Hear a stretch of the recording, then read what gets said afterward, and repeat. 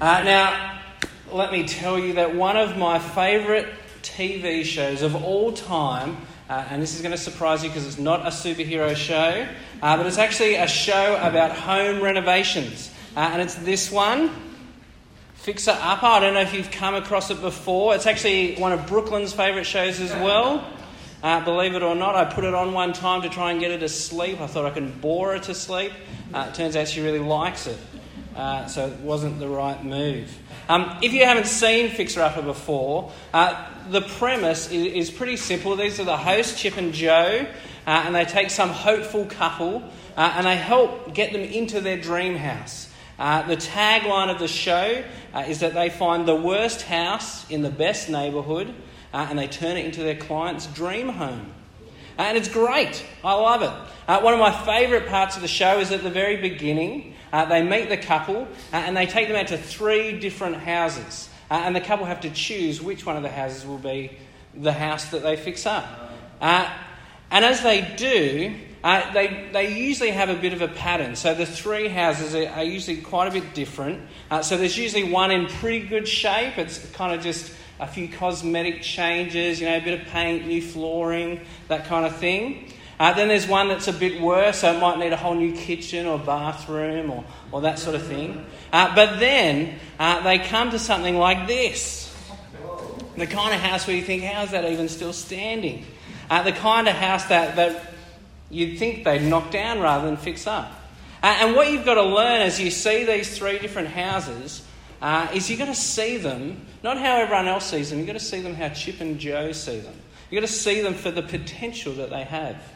And so in that regard, when it comes to which house you should pick the one that needs the most work, because that's the one that has the most potential. So when Chip and Joe do their magic, with a house like this, they've effectively got a clean slate. They're almost starting from the beginning. And so if you choose that house, you'll wind up with an incredible place. But the trouble is the couple don't always see it. They can't always see through Chip and Joe's eyes. All they see is the broken and run-down house. And so often they gravitate to the house that doesn't need much work. They just can't see the possibility of the house like that. Well, I think in today's passage, we get these 2 sections, and across them we get 2 different types of people. And in that, I think we have the same problem. We have the disciples seeing them, not through Jesus' eyes, but through the world's eyes, seeing them how everyone else sees them. So in the first section, we've got the children, in the second, the rich young man. And each of these 2 different types of people we see has very different kinds of faith. As we see them, the disciples fall victim to that same sort of mistake as the couple in Fixer Upper. So they look at the surface. They see what the world sees, and in doing so, they miss out on a bigger picture. They don't see things through Jesus' eyes. And the difference is significant. As we read through, we see that for one, the kingdom of heaven awaits. The kingdom of heaven belongs to such as these. And for the other, we'll see they end up walking away, missing out on that incredible treasure. And so it's big stakes. Now, as we work through this passage, we need to see these faiths through Jesus' eyes. And as we do that, it should provoke us to have a look at our own faith, to try and look at our own faith through Jesus' eyes. We tend, I think, to be pretty quick to assume that we're the right one, that if there's 2 options, I must be the kids. But the rich young man shows us that it's all too easy to get things horribly wrong, to look at yourself and miss something really important. And so today I want to encourage you to try and look through Jesus' eyes, to try and make sure that your faith is the kind of faith that leads to eternal life. And to do that, we're going to see really pretty straightforward. We're going to see the children in point 1. We're going to look at the rich man after that, and then we'll see the impossible, what Jesus calls the impossible, and we'll see how it is that he makes it possible. So we'll start off there in number 1 with the children. We're going to look at verses 13 to 15. So right the way through, I'll put it up on the screen, but also really good to have it in front of you so you can see what's going on around it. So let's look at 13 to 15 to start. It says, then the people brought little children to Jesus for him to place his hands on them and pray for them. But the disciples rebuked them. Jesus said, let the little children come to me and do not hinder them, for the kingdom of heaven belongs to such as these. When he had placed his hands on them, he went on from there. Now, in these couple of verses, we find that people are seeing the kids all wrong, aren't they? And Jesus shows them why they're missing out. Firstly, because the kids have more value than they realise. And secondly, because these kids are the very image of what it means to belong to the kingdom of heaven. See, straight away, you notice the disciples just don't get it, do they? Their sense of value is all wrong. We're told as people, and we presume that's their parents, bring these kids along, the disciples rebuke them. But Jesus won't have any of it. He sets them straight. When we read the same story in the book of Mark, it actually says that Jesus was indignant with them. He's quite upset. It's clear here that Jesus is thoroughly unimpressed with the disciples. He's unimpressed with their attempts to block the kids coming to him. And so he says, let them come. Do not hinder them. Now, the disciples just don't think that the kids are important enough to warrant Jesus' time or his attention. But we see here, don't we, Jesus making it absolutely clear that they're dead wrong. It's part of that back-to-front system that he talks about, that he shows us in verse 30, where he says, but many who are first will be last, and many who are last will be first. And that's true throughout Jesus' ministry, isn't it? We see him regularly engaging with people that most of the world just don't see as valuable. The world see the rich, the important and the powerful as the one worthy of someone like Jesus' time. But time and time again, that's not who we see Jesus with, is it? We see him alongside the poor, the blind, the hated like tax collectors, and here the seemingly insignificant like kids. When we see through Jesus' eyes, our false sense of who's important goes out the window. And we see it particularly with kids a number of times through the gospel. If you've ever been tempted to think of kids as little beings who should be quiet in church, you need to think again. It's clear. Now, that's not to say that we should let them roam free and do whatever they want. I, as a parent, have a responsibility to look after my kid, to teach them to behave, to discipline them where needed. But this passage shows us that it's really clear kids aren't an inconvenience to be tolerated. Rather, it's the opposite. The kingdom of heaven belongs to such as these. Look at what we read in chapter 18. Whoever welcomes one such child in my name welcomes me. And so we see that kids' ministry is vitally important. Here at Lake Mac Church, our kids don't go off to kids' church to get rid of them. It's not about buying us some peaceful moments. They go to kids' church because we value them enough that we want to give them something tailored to them. We run kids' services here regularly because we want everyone to be a part of that. We want everyone to value kids in the way that Jesus does. We want to see kids as an important and integral part of our church family. I mentioned earlier tonight that we're in great need of leaders for our Bounce program. Our Bounce program exists to welcome kids in Jesus' name, just like we saw in Matthew 18. I know that not everyone has the capacity to be able to serve in that area, but if you can, think of what Jesus is teaching here. Think about jumping in. Jesus has a great heart for kids, and so should we. Kids' ministry is incredibly important. I mean, statistically, it's something like 80% of people become Christians when they're under 18. Maybe this could be dangerous, but who is that true for? Who became a Christian as a child here? Yeah, it's important. That's me as well. Kids' ministry is vital. I want to encourage all of us to not slip into the trap that the disciples fell into. Don't be fooled into thinking that kids are somehow less valuable or less worthy of our time or effort because of some thinking like they're not as developed as us. If you don't cherish kids and their part in this community, you're actually missing out on something that Jesus wants you to have. So let me encourage you to work on that attitude and chase Jesus' heart as it comes to kids. That's why for us, kids will always be an important part of this community. We'll always welcome them. All that comes with them as they come into the building. Not tolerating, rather cherishing, just as Jesus does. And I want to be clear, as we talk about this passage, that the value of the kids in this passage isn't just the value of their potential. They're not just potentially important. The rundown house in Fixer Upper is valuable because of what it will become when Chip and Jo work their magic. But that's not what makes kids valuable. They're not valuable because they'll grow into something.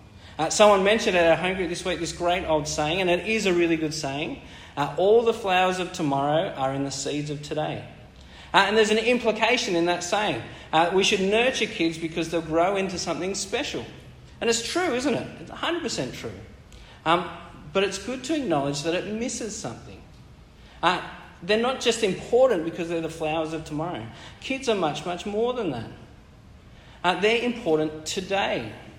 They're important in and of themselves, regardless of what they may or may not become tomorrow.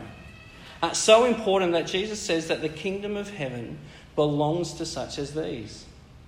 Here we see that these kids describe the kind of faith that we, adults, you and I, should have. And again, it's very different to how the world sees things, isn't it? If I was to ask you, what kind of person do you need to become to be great in God's kingdom? I think naturally we'd list off some attributes of great and wise and inspiring men and women. But that's not where Jesus goes. I mean, he's got a whole raft of examples he could use from the Bible, doesn't he? But Jesus does something else. He points to kids. But what is it about them that makes them such great models of faith, I wonder? I think sometimes we just think it's because they tend to believe things easily. So while kids believe things easily, we should believe Jesus easily. Sometimes we think that's what it's talking about. And it is true, kids are willing to believe. I've certainly told some kids some big whoppers through my time. I once, when I worked at Crusaders, I convinced a whole Year 4 camp that I was actually French. Just by speaking in a terrible accent the whole time. I didn't even know any French. I just kind of went, a lot. A whole year later, those same kids came on their next camp. They jumped off the bus. I didn't realise who they were. I said, "Oh, hello," and a whole bunch of them went, "I knew it." Kids find it all too easy to believe something, don't they?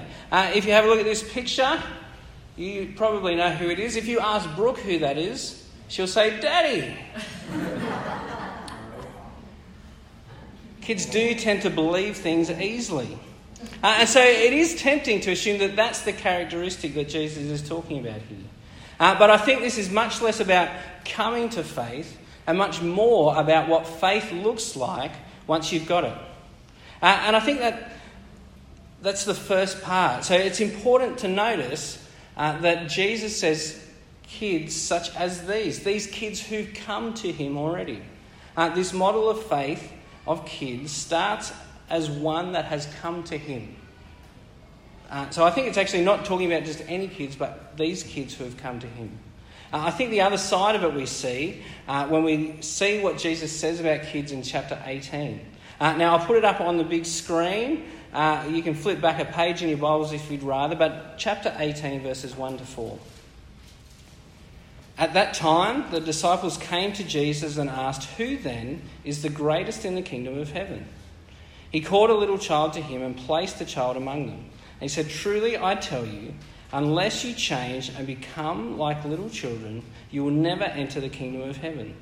Therefore, whoever takes the lowly position of this child is the greatest in the kingdom of heaven." See, this great faith is about changing, becoming like a child, specifically taking on their lowly position. I take it that the call here is to put yourself in the appropriate position next to Jesus. Lowering yourself means submitting to his rule and his direction. That thing that kids are really good at is being totally dependent. Without someone to guide them and look after them, kids really wouldn't survive very long, would they? We see that. Our faith should be like theirs, totally dependent. We should have a faith that willingly follows Jesus, totally dependent on him. Now, it's interesting to note that in chapter 18, as we follow Jesus' instructions about kids, he starts off by calling them little children. And we see as he talks, the way he describes them morphs into little ones, which is a term he doesn't just use for kids. Little ones is also a phrase that he uses of his disciples. And so you can see that connection, can't you? A disciple of Jesus is someone who comes to him with a childlike dependence, trusting him all the way along. Maybe you don't like the sound of that. Maybe you like to think of yourself as not dependent but independent. You want to think of yourself as not needing help, rather capable in and of yourself. Sounds like a great attribute to have. That's really the opposite of faith, isn't it? But it's a trap I think most of us will slip into in one way or another. And it's certainly the problem that we see with the rich young man in the second half of the passage. And so we'll go to our second point. We'll examine him. We'll read from verses 16 to 22 to have a bit of a look at him. It says, "Just then a man came up to Jesus and asked, 'Teacher, what good thing must I do to get eternal life?' 'Why do you ask me about what is good?' Jesus replied. 'There is only one who is good. If you want to enter life, keep the commandments.' 'Which ones?' he inquired. Jesus replied, 'You shall not murder, you shall not commit adultery, you shall not steal, you shall not give false testimony, honour your father and mother, love your neighbour as yourself.' 'All these I have kept,' the young man said. 'What do I still lack?' Jesus answered, 'If you want to be perfect, go, sell your possessions and give to the poor, and you will have treasure in heaven. Then come follow me.' When the young man heard this, he went away sad, because he had great wealth."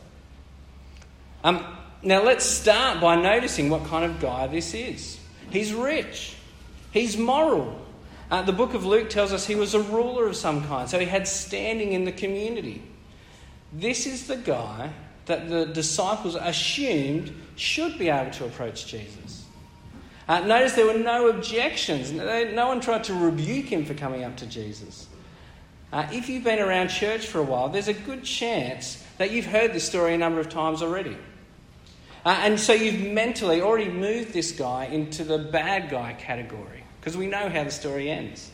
But it's good to remember that no one there present on this day, except for Jesus, expected him to go home sad. The people standing there, even the disciples, most likely expected Jesus to give him a pat on the back, to say, "Well done, keep it up." In fact, the culture of the day would have assumed that because he was rich, he must have impressed God in some way, that he'd been blessed because he deserved it.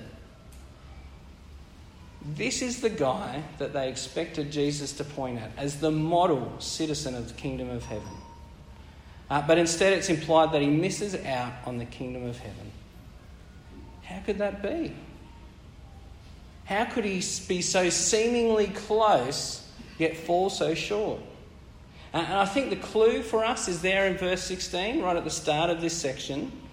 It says, "Teacher, what good thing must I do to get eternal life?" Can you see the problem?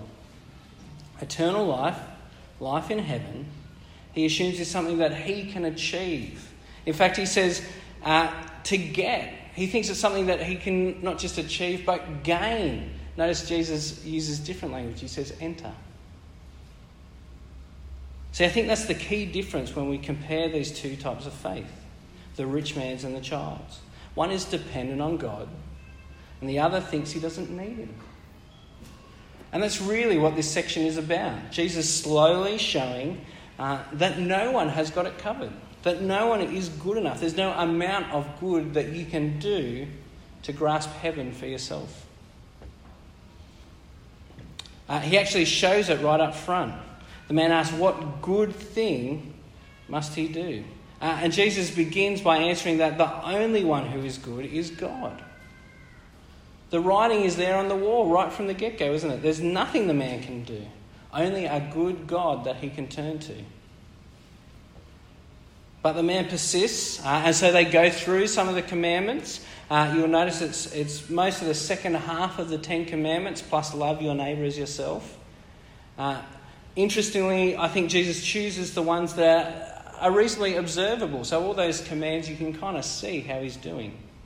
And though it seems likely that he's done a better job of following those commandments than most, the claim that he's kept all of those ones is certainly overreaching, isn't it? We know we're humans. We know he hasn't done it. It's telling that Jesus left out the 10th commandment, do not covet. I think if he'd listed it pretty quickly, he would have come undone. He wouldn't have done well. I think for this rich young man, it would have been very evident that he didn't stack up on that measure. And you can see that the young man knows it, can't you? Notice that he then asks, what do I still lack? He's well aware that he's not good enough for heaven. But he hopes to find a silver bullet, some key task that can get him there, that he can complete to make him worthy. And so Jesus gives him the hardest task that young man could have imagined. He says, if you want to be perfect, go sell your possessions and give to the poor, and you will have treasure in heaven. Then come follow me. Now, I don't know if you noticed, but it's quite a wonderful thing that Jesus has said. It is an incredibly hard task. It's something probably most of us cringe at the idea of someone asking us to do that. But maybe you notice it's also laced with comfort. He says, give away your treasure, but then he also says it will be replaced by treasure in heaven. This was a young, God-fearing man. He would have known that heavenly treasure was a much better bargain. He says, sell your home, but come follow me. And that also means that he'll have a new home with Jesus. So he's lost his old home, but he's got a new one, a better home in Jesus. See, though it's a hard thing that Jesus asks him, the trade really is worth it, and it's there in what Jesus says. But the man won't do it. He walks away sad because this is the one task that he just can't bring himself to do. And I think in that we see something really sad about this young man, don't we? That he's trapped in this obsession of money that he has. This obsession that is so strong that he can look at Jesus' offer of greater treasure and turn it down. If he really thought he was getting a better deal by leaving the heavenly treasure and keeping his own, he wouldn't have gone away sad, would he? He would have gone away happy. See, here is the danger. As we see this story, we can be tempted to elevate the man's problem, to think of his unwillingness to obey Jesus on this one point as a small blemish on an otherwise very godly life. We can trivialise it. But we need to see what's going on for what it is. This isn't a small blemish. This is a critical flaw that shows the whole thing will fail. This is the exhaust vent on the Death Star. One shot and the whole thing will explode. I had to go as Star Wars Day yesterday. If you don't know what it means, it's all right. But I do want to make this point really clear. This guy wasn't really close to being saved and just fell a little bit short. That's not who this guy was.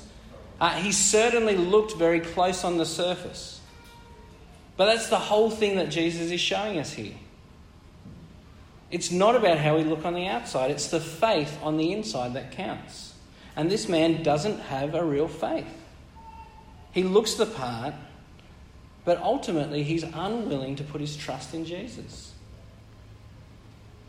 And the place where that becomes really obvious is his money, his wealth.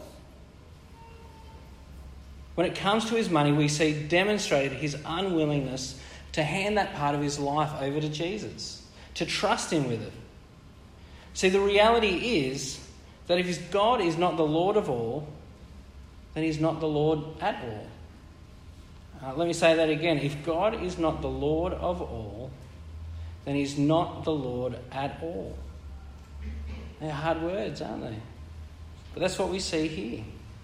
As I've worked through trying to explain this section, I've actually written this part of the sermon twice. The first time I worked through this, I made it very general, saying that this thing, this chink in the armour, this thing that becomes a barrier and makes us unwilling to put our trust fully in Jesus, doesn't have to be money. And that's true. It can be all sorts of things. Our time, our family.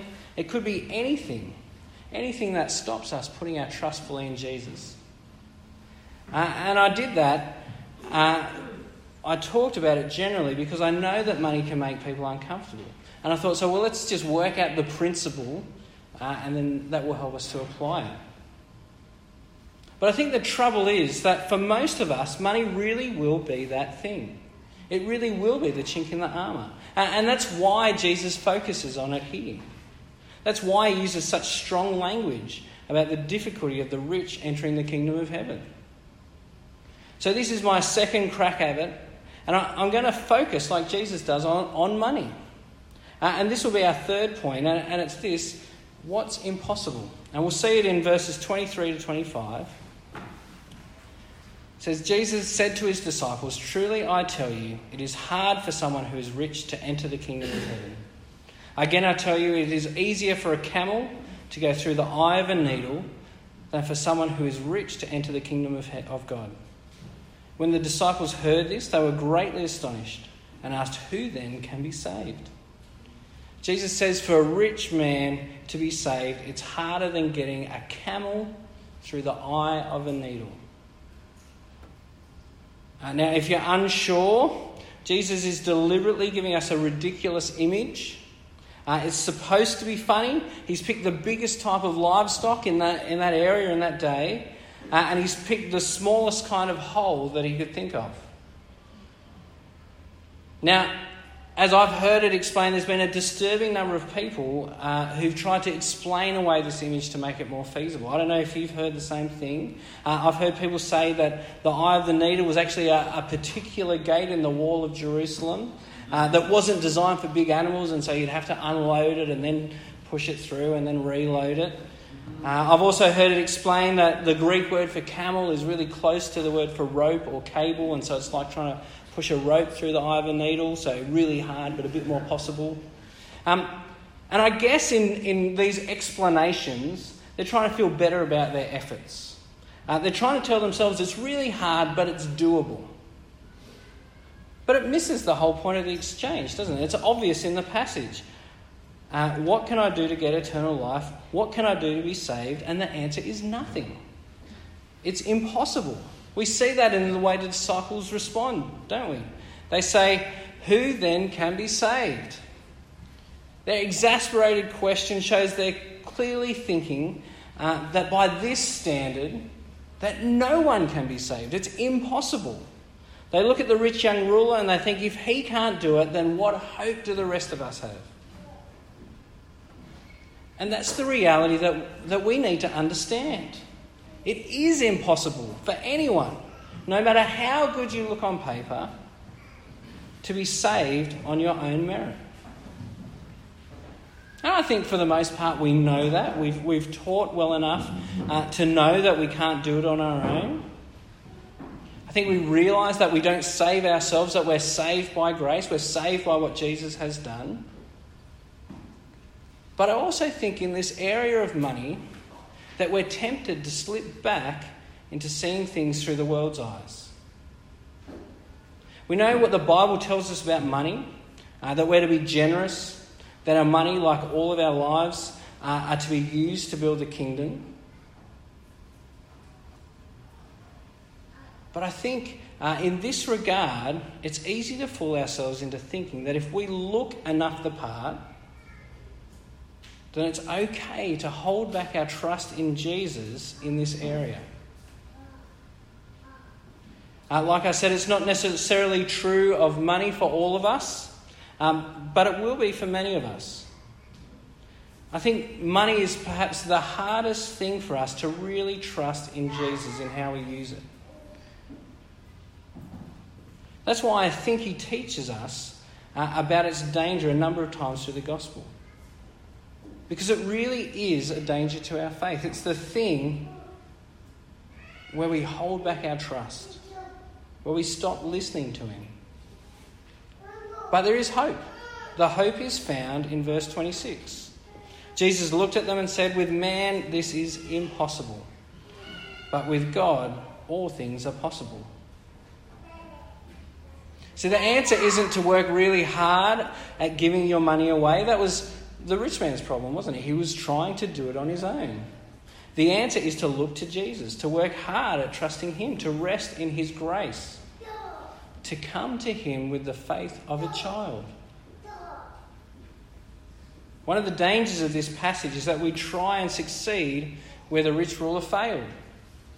There's been countless attempts of people throughout history to live this out, who've taken what Jesus said to the rich man and said, "Well, he couldn't do it, but I can do it." But this instruction wasn't a general instruction. This wasn't something that Jesus said to everyone.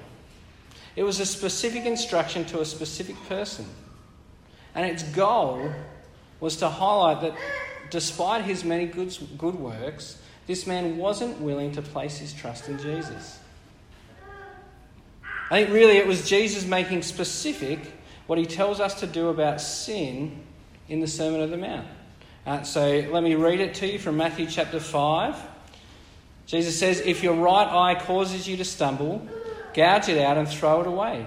It is better for you to lose one part of your body than for your whole body to be thrown into hell.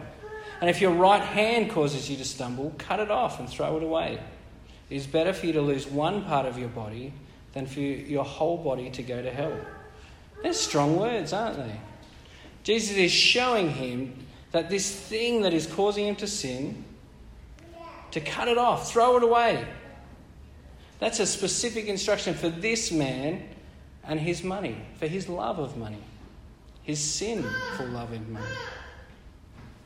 And so in one sense at that point we can breathe a sigh of relief. There's no command in the Bible that all believers should sell all they have and give it away. Whew. It's good, isn't it? But I do need to say that if you're hearing that and it gives you comfort, then you're in the danger zone. I read this great quote as I prepared this sermon, and it went like this: that Jesus did not command all his people to sell all their possession gives comfort only to the kind of people to whom he would issue that command. Oh, that hurts, doesn't it? If the idea that asking you to give up your wealth is something that makes you uncomfortable, then you need to be honest with yourself that wealth is something that's dangerous for you. So what's the solution? What are we to do? Well, I actually think rather than trying to fix our behaviours, that's what the rich man couldn't do, and nor can we. I think the answer is to work hard to grow in your trust in Jesus. Let that trust dictate the priorities of your life. If you genuinely do, it might lead you to something radical. You may well, in seeking to rid yourself of the love of money, decide to give it away. But that won't be the necessary application, it's just a possible application. See, whatever way you go, trusting in Jesus will radically shift your priorities. In Luke, we get this story, and I think in a lot of ways it's kind of a mirror to this one. It's kind of the opposite response than this rich young ruler.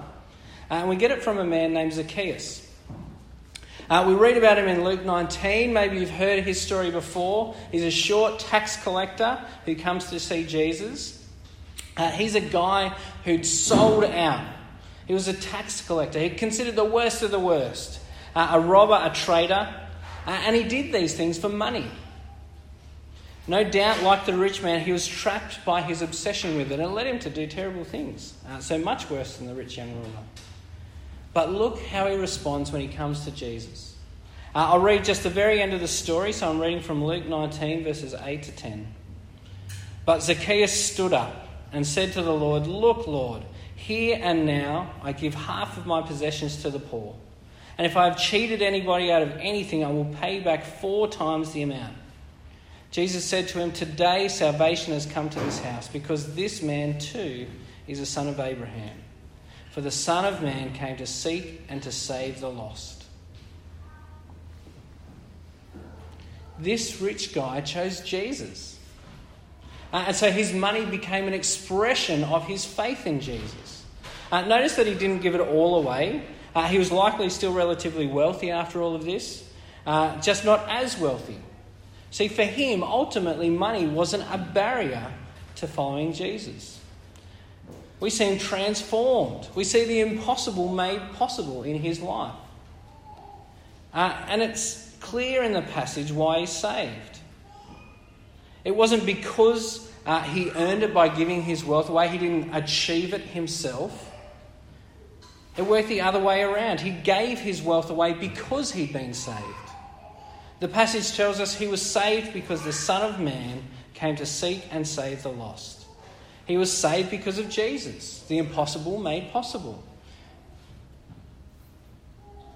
For Zacchaeus, it wasn't really about cutting out the sin.